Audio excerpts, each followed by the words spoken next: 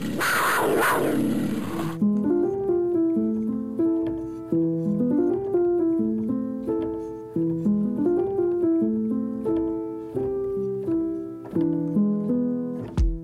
and welcome to the Drunken Jaguar.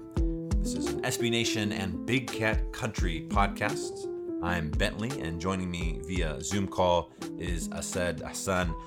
It's great to have you here, man, and what a fascinating game this last Sunday. We haven't had much to look forward to for the Jaguars in recent weeks, and this game in which the battle of the worsts, so the Jets facing off against the Jaguars, both with new coaches out of the picture, Urban being fired and Saleh, the Jets coach, on COVID list. We also had the battle of the top two quarterbacks in the draft, or at least via draft order and projections. So Trevor Lawrence and Zach Wilson. But I think most interesting is just how bizarre the play calling was in this game. It was very creative, but a lot of the creativity fell flat on its face. There were a lot of risks taken, a lot of going for it on fourth down with like no reason to. So much that Big Cat Country summed it up quite neatly, saying that it feels like watching two drunk dudes playing Madden against each other. And by the way, R.I.P. John Madden. God, wow. Okay. Said, how did you take this game? What was your craziest element? Well, yeah, first off, you nailed it with saying rest in peace, John Madden, a legend in the video games, as a coach, as a broadcaster. He did so much. I even saw some slander going on about him, which was totally uncalled for. But yeah, rest in peace to John Madden. What a crazy game, right? It just seemed like it reminded me of a college football bowl game where a lot of people sit out and there's like, all the tricks are out of the bag. You just try some funky stuff, go for it on fourth down. I don't know, man. It was kind of a fun game to watch because it was actually competitive and there was something being played for it. And that would be, fighting for that number one pick this year, which is kind of important too. If you look forward, the Jaguars should have won this game, and I'm still a little upset about that.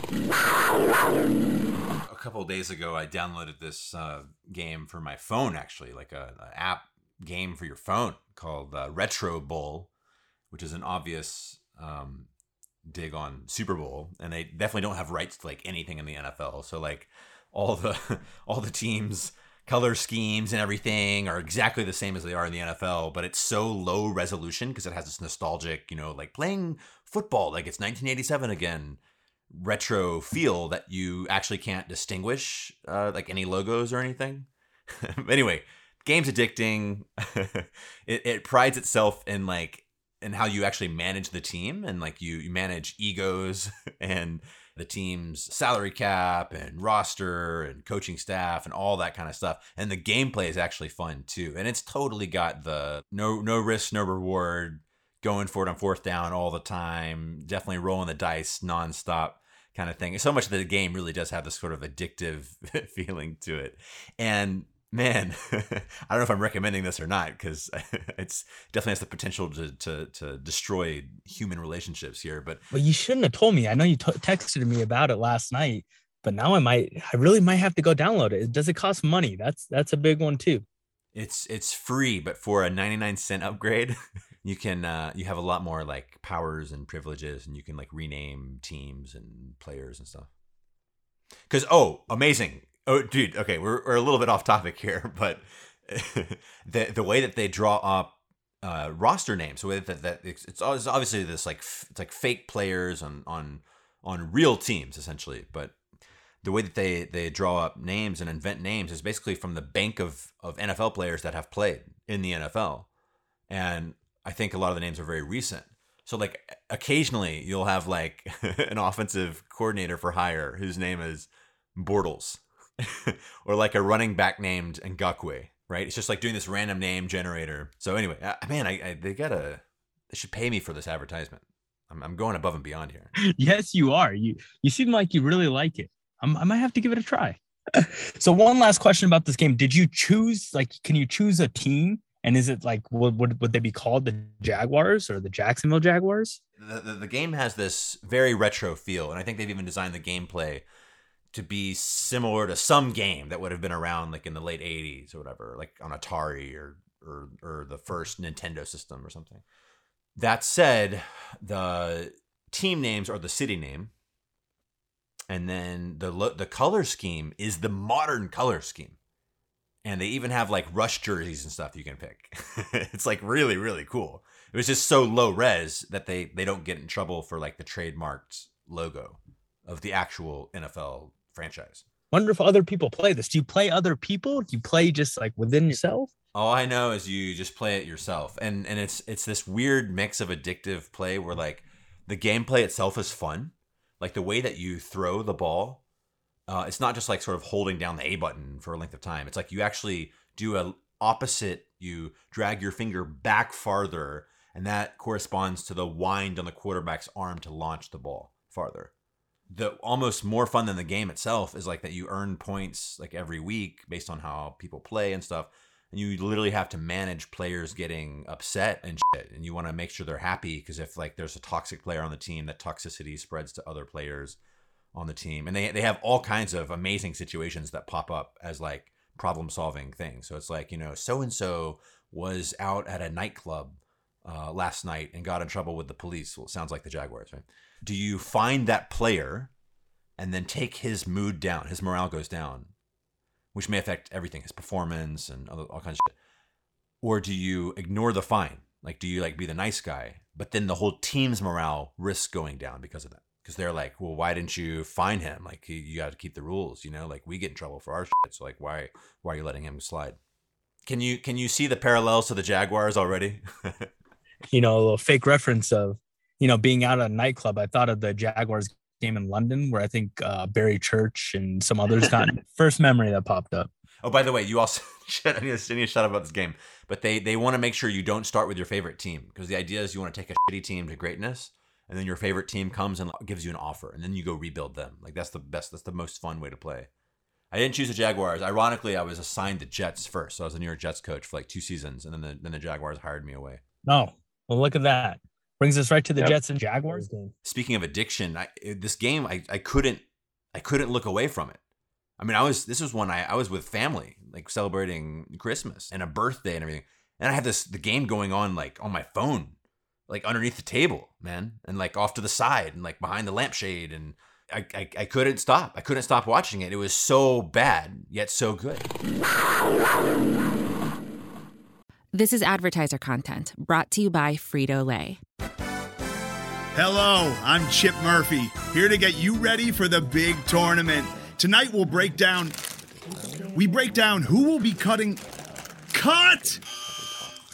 What are you two doing? Sorry, Chip. Prez here got his feathers ruffled when I told him Ruffles has 0 chance of winning the title. And I was letting Dip know that she is not taking into account Ruffles' iconic ridges. Guys, it's March. We have to start talking about the tournament. We are. It is the 2023 Frito-Lay Snack It. We're talking about big-time matchups between Cheetos, Smart Food, Lay's, Sun Chips, and more. Just head to the Frito-Lay Snack Bracket and vote for your favorite chip, pretzel, or dip for a chance to win up to $1,000 or a year's worth of snacks. This sounds great. Keep up the good work. Just go to fritolaysnackit.sbnation.com. No purchase necessary. Sweepstakes ends 4/3/2023. Void where prohibited. Year's worth of snacks awarded in the form of 52 coupons, each good for 1 bag of chips. See official rules at fritolaysnackit.sbnation.com. I kind of want to just talk about James Robinson, man. I was kind of heartbroken seeing him get hurt. Like, that's the guy you never want to see get hurt in a game, especially a torn Achilles. Like, we're not going to be seeing him next year really either, right? Ooh, I don't know.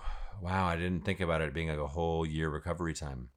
That's really sad. And that's really tragic, especially given Travis Etienne's Liz Frank fracture, which would also have a huge recovery time. And the fact that in that case, our entire starting running back room is in limbo.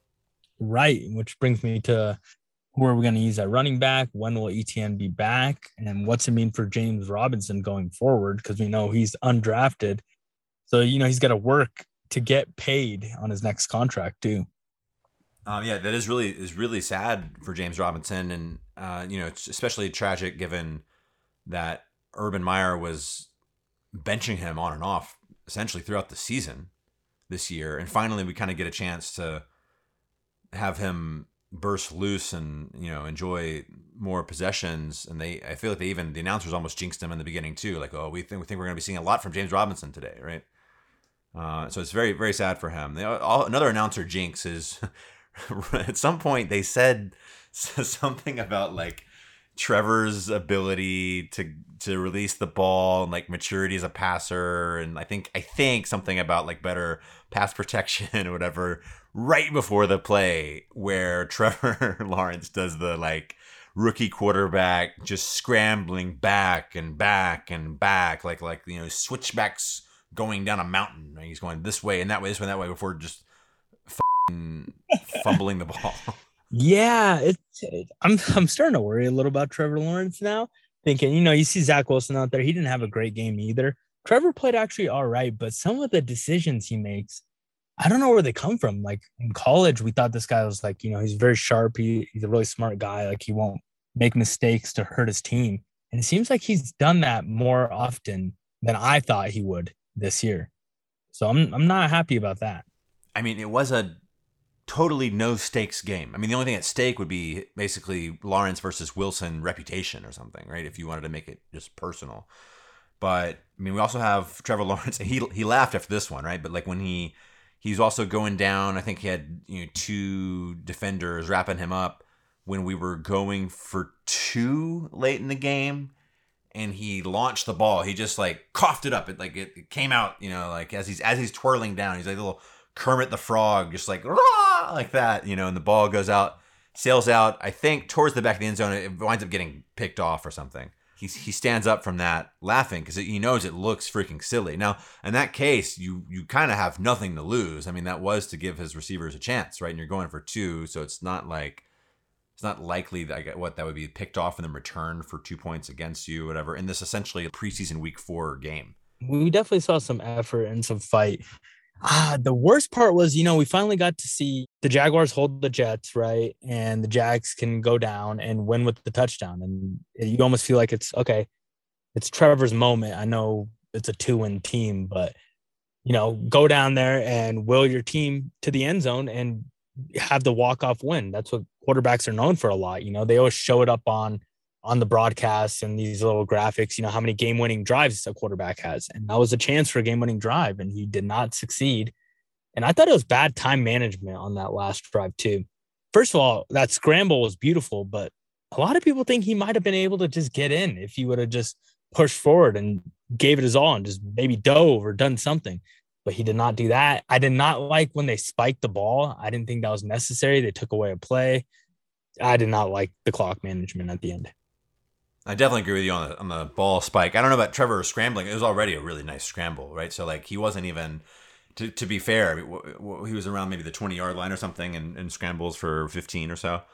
There's 2 defenders closing in. I had to like look them up actually because I think they're both cornerbacks, right? So they're in the secondary. They're kind of in the back there. It's questionable. Like I don't know if 2 cornerbacks would succeed in tackling him. Yeah, he could maybe put his body at a little bit of risk, but hey, it's the end of the season. This is essentially a meaningless game, so you can take risks if you want to, I guess. For the spiking the ball, definitely cost us an extra play. I mean, even before that, Marvin Jones' catch should have been picked off big time. I know we often say should have been picked off. In this case, it was like defying the laws of physics, like definitely should have been picked off. Like if the ball graced the palms of the defender before getting redirected into Marvin Jones' hands, it was definitely should have been picked off. So yeah, kind of tragic ending there, right? And how many times this season have we been in that position where actually Trevor Lawrence does have a shot at giving us a final drive? It's only been a couple times, but in here it's kind of the same thing, except we almost got there. You know what? I've never seen a team that's as bad as this year's Jaguars in goal-to-go situations. I feel like every time it's goal-to-go, they can't get in the end zone, ever. It's very weird. I think now might be an appropriate time to bring up the offensive lineman play, not as actual linemen blocking, but scoring touchdowns. The Jaguars-Jets game had 2 of 4 offensive lineman touchdowns on Sunday. The entire season leading up to that point, across the entire NFL, only 2 linemen had scored touchdowns. this year. Connor McDermott for the Jets had a designed play who wind up as an eligible receiver catching a touchdown. For the Jaguars, it was a lot less graceful. It was Trevor Lawrence, as you're mentioning, and in this goal-to-go situation, fumbling the ball, and then Will Richardson falls on it. But people are overlooking that right before that, we had designed a play with, who was it? It was one of our linemen as an eligible receiver who dropped the ball in the end zone. That's some Jaguar stuff. That was hilarious. It was Lawrence, right? That fumbled too when Will Richardson recovered. Man, he's got to learn how to hold on to the ball for sure. He's fumbled a lot this year. I don't know how many have been recovered by the Jags, so it doesn't really count on the stat sheet, but he's been fumbling. But yeah, that's some crazy stuff from the offensive lineman. And Andrew Wingard, oh my gosh, it looked like he got mossed by an offensive lineman on that play. And then also he got his boots shaken out of by Zach Wilson on the long run. Get Andrew Wingard out of the football game, because Cisco, he played well. Yeah, Cisco had a pretty strong showing for sure. Cisco almost had interception too. Let's go ahead and take a break right here for commercials, and we'll come back to some other bad news, some other disappointment, let's call it, around the Jaguars. And I think you might know what we're going to talk about. Oh, we'll find out. Let's just say we won't be clowning around. So this week also, it appears as if, and please tell me this is not signed and sealed delivered here, right? The Jaguars are said to be extending general manager Trent Baalke's time with the team. Is this confirmed? Is this a real thing? I've seen everybody on Twitter react to this. Is this a real thing?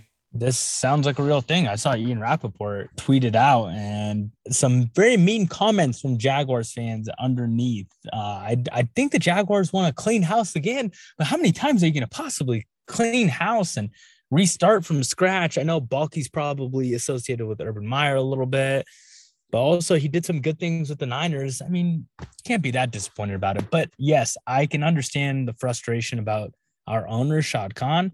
But that frustration should have been there for the last 5 years, because it has been with me for sure. Man, and it comes, I think, specifically at a sensitive time when we're undergoing a coaching search right now, and we're going through the questions that we've gone through. I mean, if for fans that have been following this team for the last probably 2 decades, we've gone through every few years, which is, are we going to burn the whole thing down? Who goes? Who stays? Do we look at general manager and head coach as sort of needing to be a package deal? Do we involve a general manager in the search for a head coach? Do we get our head coach first and build the team's identity around that coach first? And in this case, I think objectively speaking, if that's possible, it just looks like Shad Khan has gone with familiarity in Baalke. He's just been around the team for a couple years.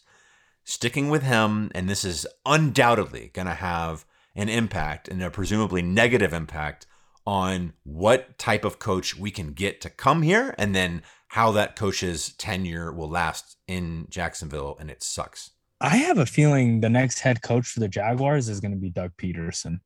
I really do. And I don't know if that worries me or makes me happy, because I'm not a huge fan of him.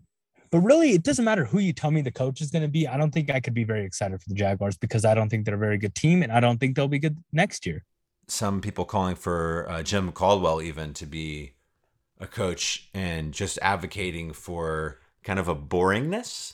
You know, the team just kind of needs someone to keep things in line and to not get too roused up and excitable, like Urban on a Thursday night or a Friday night, was it? Probably Friday night, right after the game.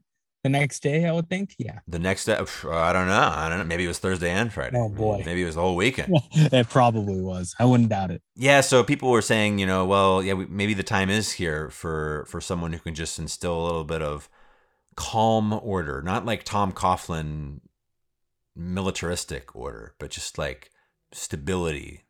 I know Doug Peterson likes ice cream. That's all I got on him. It seems like a pretty charismatic guy, but it revolves largely around ice cream.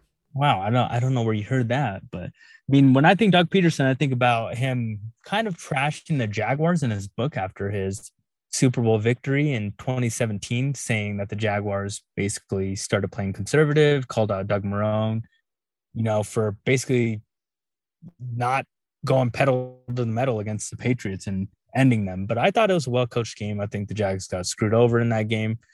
But I remember that about Doug Peterson. So I don't know if a lot of Jaguars fans remember that or if it sits well with them, but it did not sit well with me. I think fortunately that comment about Doug Marrone revolves around Doug Marrone more so than it does anybody remaining with the Jaguars today. The sad thing is when I think about Doug Marrone now, I miss Doug Marrone straight up. I do too. Actually, yeah. It's funny. Like one of the other potential coaches that was thrown around is Nathaniel Hackett, who was our offensive coordinator during that time. And that's just kind of a funny, like full circle thing if that was to happen. I do want to say that the Jaguars put in requests to interview several coaches, current coaching staff. Among them, both two teams they did this for, both the offensive and defensive coordinator for both the Bucs and the Cowboys. For the Cowboys, defensive coordinator Dan Quinn has already rejected the interview request. Yeah, which makes sense because Dan Quinn got ran out of Atlanta, and he did a good job in Atlanta, led him to a Super Bowl. I know it didn't turn out the way they wanted it to, and he's a defensive guy. He reminds me a lot of Gus Bradley. I believe Gus Bradley is in that Dan Quinn coaching tree as well.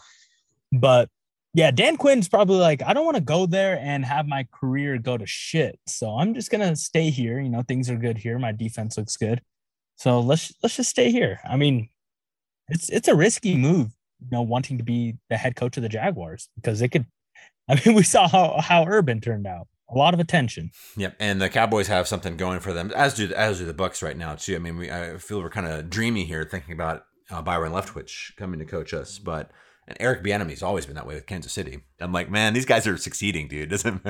Eric Bieniemy's not going to leave Pat Mahomes unless it's like an amazing offer. Yeah, and you want to be set up with a halfway successful team. Usually, when you do come in to be a head coach of a different football team, they probably weren't that great or definitely underachieved the year before. This team is way underachieved, and they know, the pressure they would face being the new head coach of the Jaguars. So I guess, we don't really have any clarity. We'll get that in the weeks to come about who will be taking up the mantle as Jaguars head coach. Unfortunately, we do know who the general manager is going to be, and by God, I hope that we do not subside into another 3 or 4 years of way less than mediocre. Hey, do we stand a chance this weekend against Patriots? Can we cover the 15.5 points? I think we always stand a chance. I think we can always pull it off. Our morale is just so low right now. We have nothing to play for. We'll see what happens. But this is another one of those Trevor Lawrence versus Mac Jones. Two of the quarterbacks drafted in this year's class. So that might be a good storyline going forward. Absolutely. And while I agree with you that Lawrence didn't have like an entirely lackluster game against the Jets, it would be really, really nice to see him shine a bit against Mac Jones and the Patriots. Yeah, and a Bill Belichick defense who, he's known for giving rookie quarterbacks hell. So it would mean a lot if Trevor had a good game. All right. Well, thank you so much for joining us on this episode of the Drunken Jaguar. This is an SB Nation and Big Cat Country podcast. As always, you can follow the Drunken Jaguar on Twitter at Drunken Jaguar. Hopefully, the Jaguars Patriots will also be a game that we can't turn away from, and maybe with a little bit of goodness to watch as well. Yeah, let's just hope for the best and not a blowout. That's what we're hoping for. All right, go Jags, not a blowout. Yeah.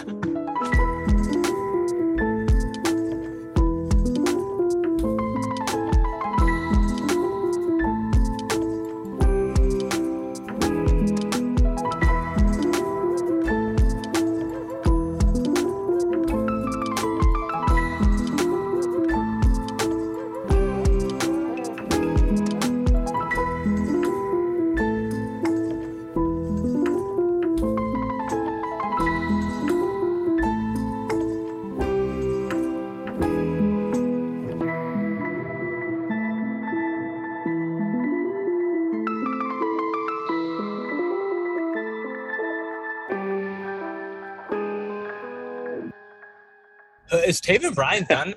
Is his contract expiring? His rookie deal? It must be, right? It feels like it's been 4 years.